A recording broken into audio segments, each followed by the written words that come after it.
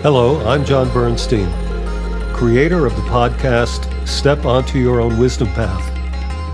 Thank you for joining me as I share the wisdom, teachings, lessons, and knowledge that I receive from my own wisdom path. I hope you enjoy and get something out of these teachings. What a seer experiences. I continue to attempt explaining what my experience of being a seer is like. In truth, it is more about my way of coming to understand what I see beyond the veil to the other side of reality. That is what I call the non-ordinary reality that exists right beside our physical world, our physical reality.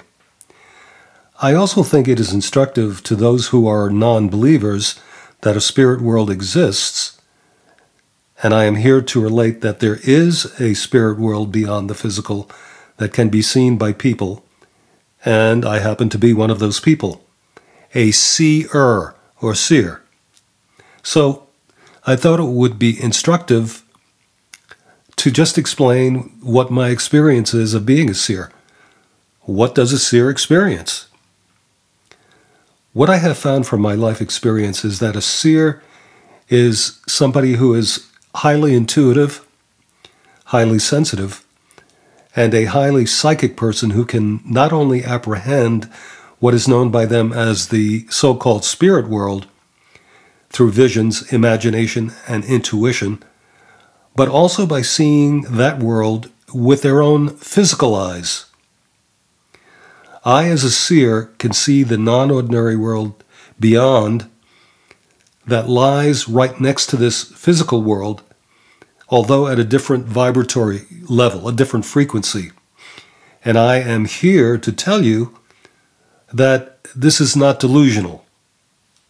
I am not delusional, filled with illusions, demented, crazy, schizophrenic, or psychotic. I checked.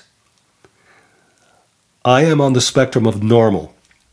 But when it comes to seeing beyond the physical, you could say that I am abnormal, because most people cannot, don't want to, or will not open themselves up to what's on the other side of what I call the physical veil, or what's beyond this ordinary reality we humans live in day to day. So, what is it that I see? As a seer, I can see with my physical eyes the auras of everything. That is the electromagnetic field that surrounds all things, including humans. I can even see the light that emanates from my own body. I can also see spirits, and they come in many different forms.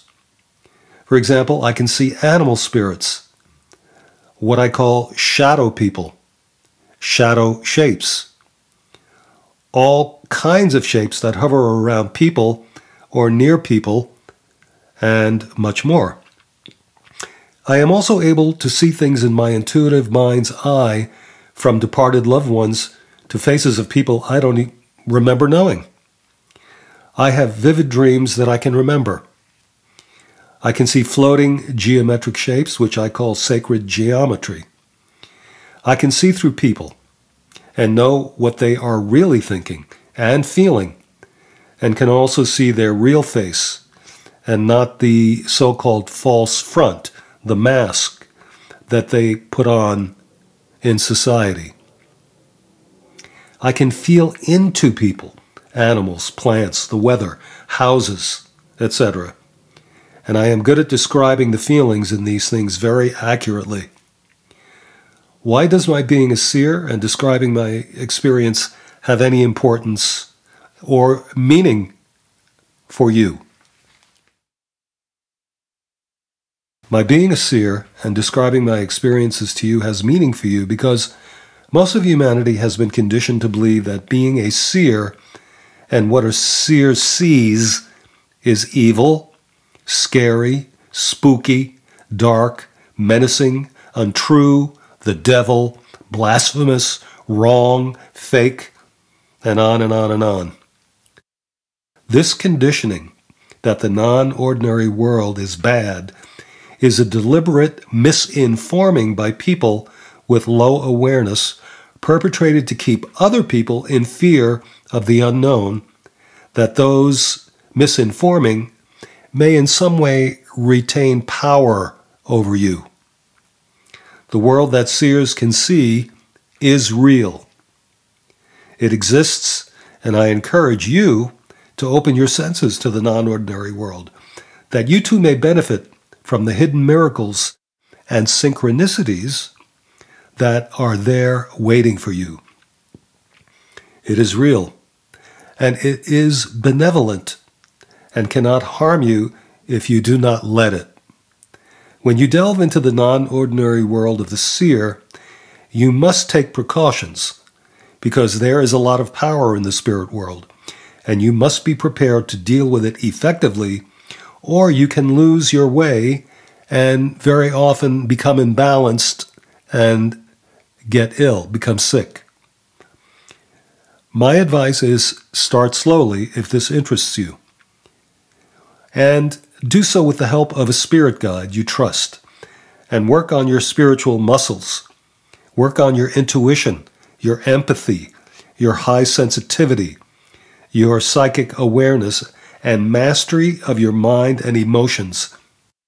You'll be surprised at how helpful spirit is. Thank you for joining me for my latest teaching from my own wisdom path, and for being with me on this path of heart. Join me next time for more insights on these podcasts, and I hope you gained some greater perspective.